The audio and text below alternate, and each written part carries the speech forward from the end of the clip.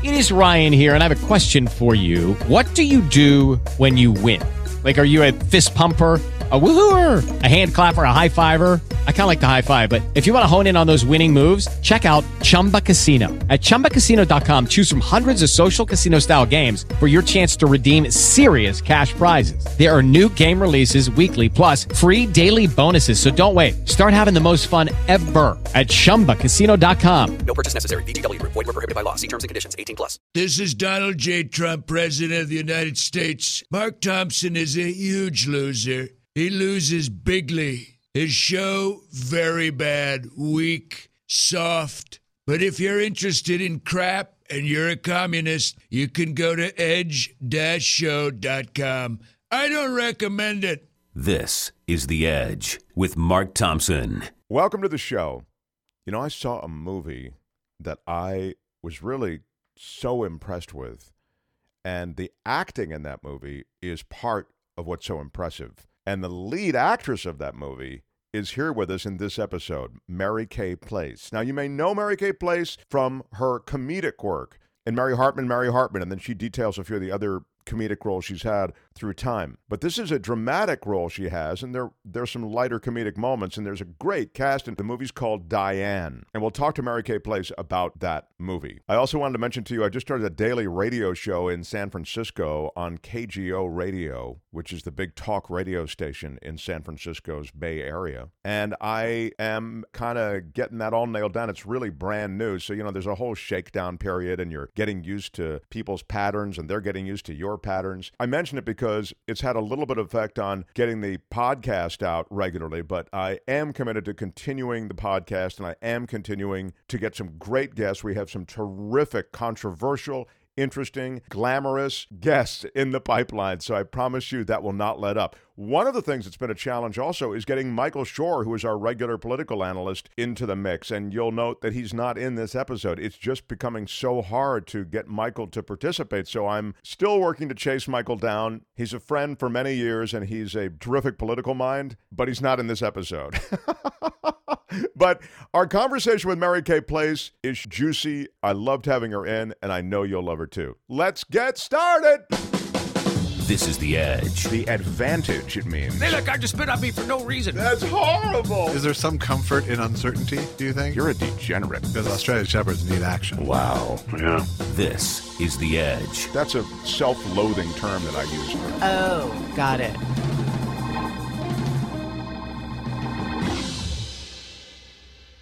Mary Kay Place joins us. You are terrific in this movie called Diane. We're going to get to it.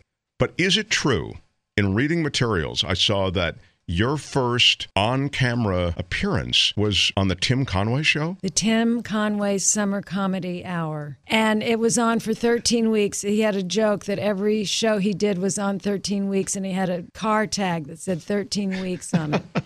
And I met Tim. I was the receptionist on the third floor at CBS Television City. My first job was a clerk typist in music clearance. And then I moved up to the third floor receptionist. I looked up like my second hour on the job, and the phones are ringing like crazy. And I look up and he's laughing at me. He's sitting there watching me and laughing at me. And he goes, "I'm going to start a new show. Would you be my secretary?" And I said, "Oh, I've never been a secretary before." He said, "I've never had a secretary before." So I became his secretary when that show started. And it was crazy because, like I said, I'd never been a secretary before. But he was a mentor. He had these amazing comedy writers, and it was really an interesting show. And I had a part as an extra in an on-comedy, on-air sketch. But he is a great guy. So many will know your comedic chops, I feel like, through the Mary Hartman. Right. And you also were quite a prolific writer. I mean, you wrote a lot of comedy, and did you write some drama as well? Or mostly comedy. I was the head writer's secretary again, or they didn't call them assistants back then, on Maude, which was a Norman Lear show. It was his second spinoff from All in the Family. And I typed about 9 million drafts of their episodes. And finally, I started to get the whole layout, and I was in all the note sessions with the director and the actors and Norman and the writers. And I thought Mary Tyler Moore was one of my very favorite shows because she was a role model. And I thought, I have an idea of something that happened. This young woman was an intern, and she started telling people things that she had no boundaries about what she should say or not. I said, I want to write a script. I wrote a spec script with Linda Bloodworth based on this idea that happened at CBS, and we got an agent from the head writer on Maude. He read the script and called the next morning at 8 a.m. and said, I'd love to represent you. Wow.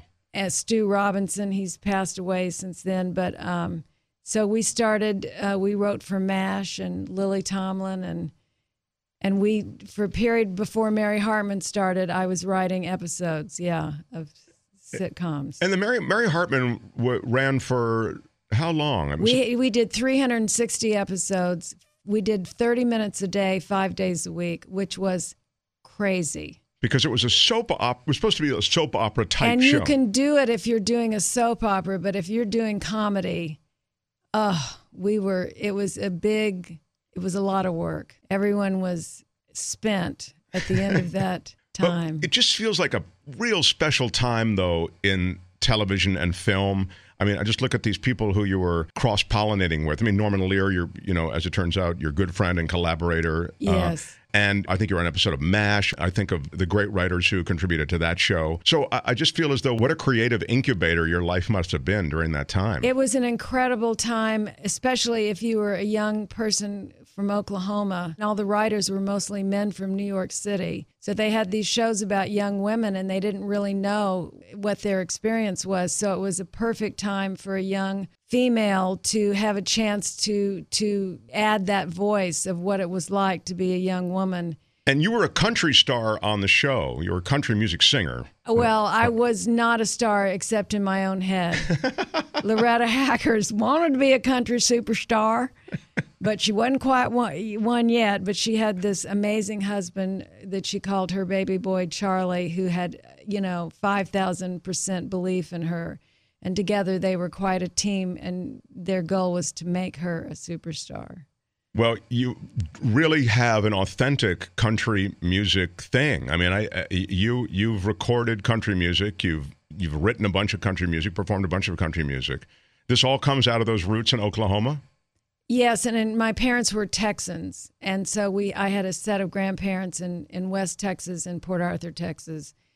And there was a lot of country music played there. But our family liked country music, but we also liked, jazz and rhythm and blues and a whole variety of kinds of music. But that opportunity with Columbia Records came from the Loretta character, but I had other offers from other labels, but I was afraid they were going to be Laverne and Shirley sing the 50s hits, which is not to disparage that, but I wanted to make a serious, real record if I was going to do it. Sure. And Emmylou Harris and her producer, Brian Ahern, came along with Emmy's band, which was Rodney Crowell and all these amazing musicians. So I thought, I have no business doing this, but when I'm in the rest home with my teeth in a glass by the bed, I'm going to be mad at myself if I didn't just jump in and do the best I could. So I said yes. This film that is called Diane is a really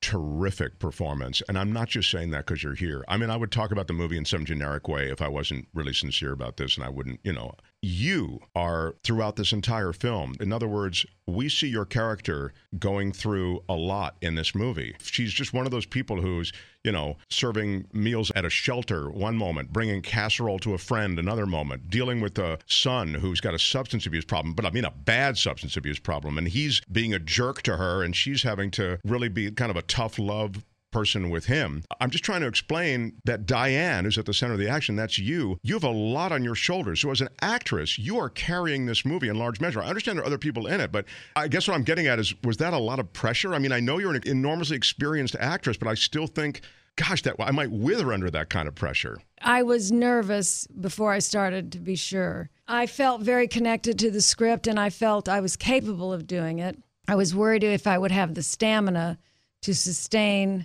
being in every single scene. And there were a lot of deep, complicated places I had to go, and I was worried about being able to prepare if there was time in between scenes to get into that new space for the next scene. But I found that once I was on a roll, there was a rhythm and a flow that continued throughout, and that it was really very helpful to just get to continue to be in the scene after the scene after the scene, so it didn't break that flow. I was worried that people would get sick of Diane being in every scene.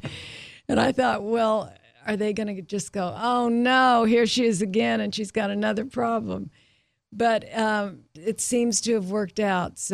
But I learned so much from doing this movie about life and it was a journey for me personally as well as a journey for Diane. Now, what did you learn about life through doing the movie? Well, that death is a part of life and loss is a part of life and suffering is a part of life, but we have to transcend it. And without giving anything away, of course, we learned early on, I mean, here's Diane and she's surrounded by older people who are dealing with loss, right? And and they may be dealing with themselves losing their lives. I mean, at the end of their lives. Right. So you're saying that to really understand that and act it, you need to connect with it somehow? Face it, I think. Just the idea of it. I never thought about death for 5 seconds. I mean, I remember when my first death occurred, my father's father died when I was like in junior high school, and that was the first time I'd had someone close to me die, and it was traumatic. But other than that, I really hadn't thought about my death or other people, and so now my parents are both passed away. My aunt and uncle have passed away, both sets of grandparents, and I looked at it in a different way, and also I had 4 different shows where I was dying in it, back to back, and I thought, whoa, what is this about? So I began to use a metaphor about what part of me needs to die in order for the new growth to come in or the new consciousness. So it became an interesting thing to look at as opposed to something depressing. The cast is really great. It's sort of like watching a great band play or something. I don't know. Everybody's really skilled. And I'm talking about people who we'd recognize, right? Yes. Estelle Parsons, Deidre O'Connell, Andrea Martin, Phyllis Somerville, Joyce Van Patten, Glennis O'Connor, and the fabulous Jake Lacey, who plays my son. Yeah. When you walk into that one scene where everybody's in the house and, they're all enjoying each other, they're all elderly people or older people, It's remarkable. It's all those people you're talking about. That was one of my favorite scenes, just because I think we all relate to a big, cousins, aunts, uncles. With the Lucky Land Slots, you can get lucky just about anywhere. This is your captain speaking. We've got clear runway and the weather's fine, but we're just going to circle up here a while and get lucky. No, nothing like that. It's just these cash prizes add up quick. So I suggest you sit back, keep your tray table upright, and start getting lucky. Play for free at LuckyLandSlots.com. Are you feeling lucky? No purchase necessary. Void where prohibited by law. 18+ terms and conditions apply. See website for details. That you don't maybe see that often, but then they come into town and everybody gets together or you visit them or whatever. And I think that's something universal that all people can relate to, and sort of you instantly go, oh, I know this, what this feels like. Your character is going through so much of this movie. She's at the center of all of this, where all these things are happening around her. She's dealing with her son, and she's dealing with these issues of loss with all of her friends. But I thought I would be... it was moving. The movie was moving, but it didn't. I didn't leave melancholy, which I thought I would. I'm very happy to hear that.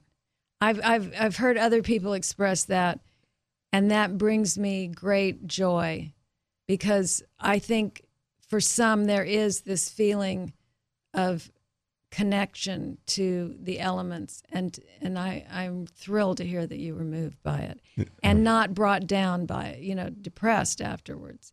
But for some people, they do. I think it's kind of a Rorschach test about where someone is in their life, the way they look at life. Mary Hartman was done in Hollywood? Yes. So you were living in Southern California for a long time? I moved first from Tulsa, Oklahoma. Uh-huh. In my Volkswagen VW Bug. To be a secretary or to be anything? No, to be in the business, to be an actor, to be a writer, to explore all things. So, I had always acted, though, in Tulsa in school. So when you took the secretary job or the assistant job, it was a way in? Yes, I thought as long as I'm going to be at the bottom, I may as well be in the business that I want to work in, rather than be a waitress totally isolated from it. And by the way, I would have been a horrible waitress. I thought I'll take any job, get my toe in the door, see the big picture, see how things work, and figure out my path from there. Did this whole thing with Me Too, I mean, I feel like back then when you were having to dodge every Me Too moment, it had to be crazy. I mean, a woman coming up in Hollywood. It was a very different time, and that was, I defy anyone my age to say they never had an experience, but I certainly never felt attacked or that I was in danger or that someone was forcing themselves upon me or that they were going to use any, have revenge if I didn't do it. I never felt like I was in danger. But things happened, and you had to stand up for yourself and say, "This is not going to be." Yeah. But it's not just show business. I think there's no business in the world. We've lived in a patriarchal culture for all these many years, and that's the way things have always been for every facet of working life in America, or just you wouldn't even have to be working. It could happen to a kid, of course. Anybody. No, I mean, even our mythical waitress that you talk about, she deals with it every day. Every I'm sure. day. Yeah. Every woman has dealt with it her whole life. But the party's over now. As it should be. Somebody's going to have a cell phone, and there's going to be a tape of it, and you're going to get caught, sir. When you came out to Hollywood and things began to click for you and you got the first thing, the first job and the second job, how long before you really felt, wow, I'm really hitting stride as a performer and a creative person? Well, as a performer, it took a while, but I had the most extraordinarily lucky things happen to me. Because here I was working from at CBS in these beginning jobs. But I worked for Norman Lear for the head writers. I wrote a song called "If Communism Comes Knocking at Your Door, Don't Answer It," and taught it to my girlfriend. And we sang it in harmony. We'd had a glass of wine at lunch, and we were singing, "If communism comes a knocking at your door, don't answer it," in harmony in the parking lot. And the head writers of All in the Family heard that. And they said, "What are you singing?" And then they said, "Sing that for Norman," when we got back to the office. And I almost choked, and I got real nervous. We sang it. Norman looked at us and said, "How would you like to do that on All in the Family? Be in an episode of All in the Family?" I mean, how? Yeah. That's like... And that was the number one show on television. That was the number one show. And it was like, I couldn't believe my ears. What? So that kind of extraordinary invitation.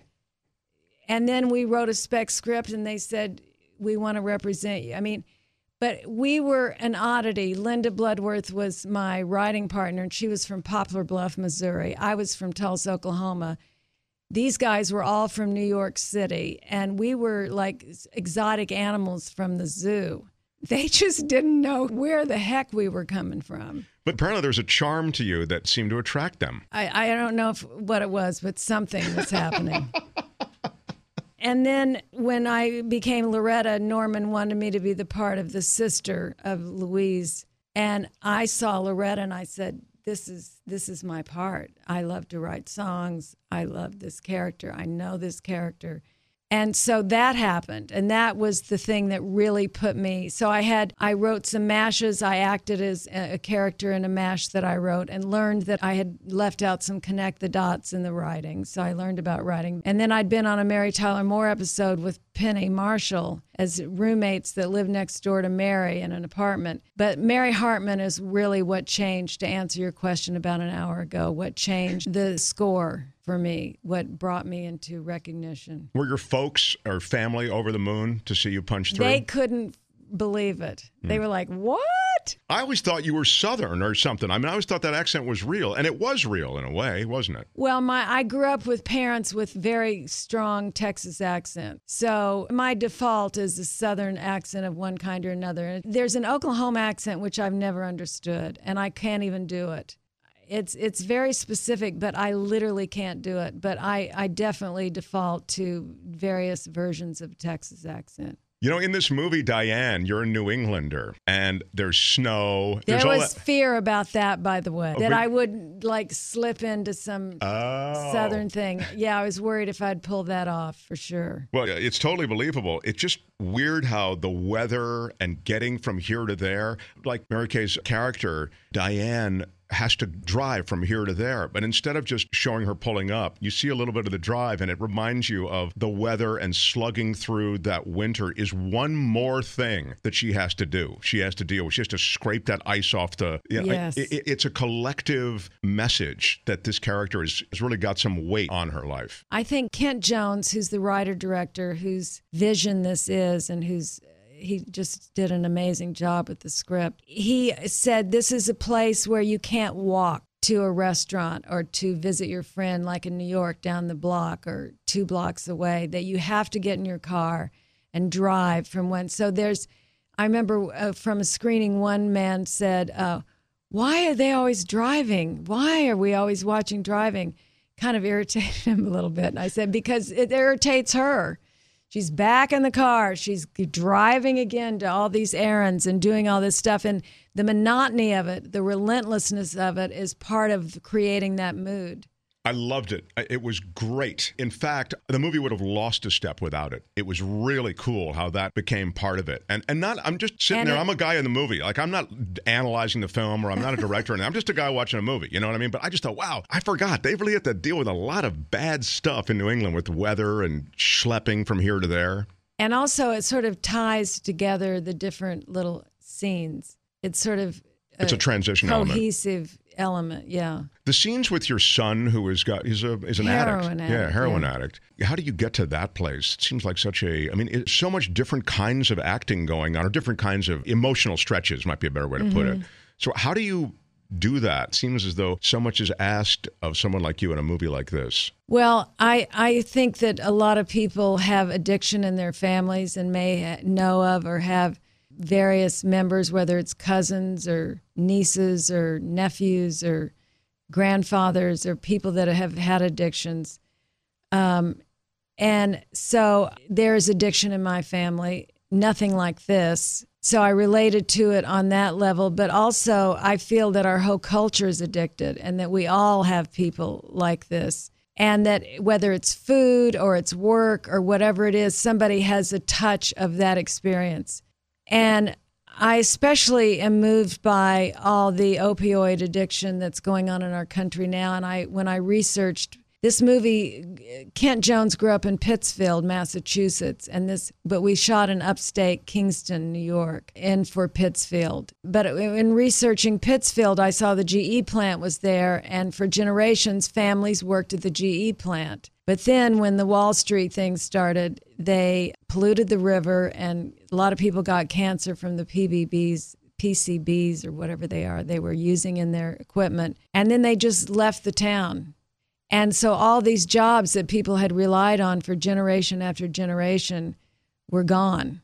And that has happened with the automobile plants and all across the country. And so therefore these kids don't have the resource, they just, whatever it is, they don't have a place to work. And so there's this despair, and people say that is one of the side effects of these, having no jobs, and that therefore being more vulnerable to addiction. Well, something happens. I don't want to give away anything, but something happens, and his addiction and where he goes and how it's resolved is really interesting, and it's like a double beat. It's not just one thing that happens, like there's a double beat. So I really enjoyed that as well. Look, I really enjoyed the movie. By now you can tell I really like the movie, but it's really a thrill to have you in. So thank you so much, Mary Kay Place, for being with us. Thank you for being interested. The movie Diane, filled with all those brilliant performances, is in theaters now, and so cool to meet Mary Kay Place. There is a photo of Mary Kay Place and myself that I shall cherish as long as I draw a breath, and you can find it on our website, edge-show.com. That's where you'll also find places to support the show. You can make a PayPal contribution, all the different ways you support the show. I thank you. I thank you every week because I truly am grateful. The podcast universe is so crowded.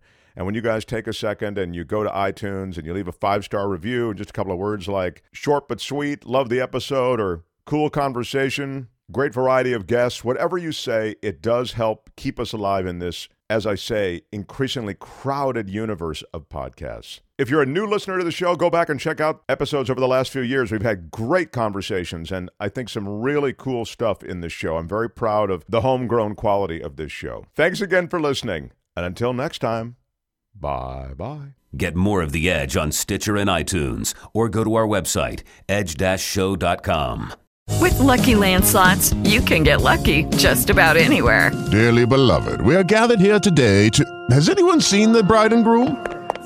Sorry, we're here. We were getting lucky in the limo and we lost track of time. No, Lucky Land Casino, with cash prizes that add up quicker than a guest registry. In that case, I pronounce you lucky. Play for free at LuckyLandSlots.com. Daily bonuses are waiting. No purchase necessary. Void where prohibited by law. 18+. Terms and conditions apply. See website for details.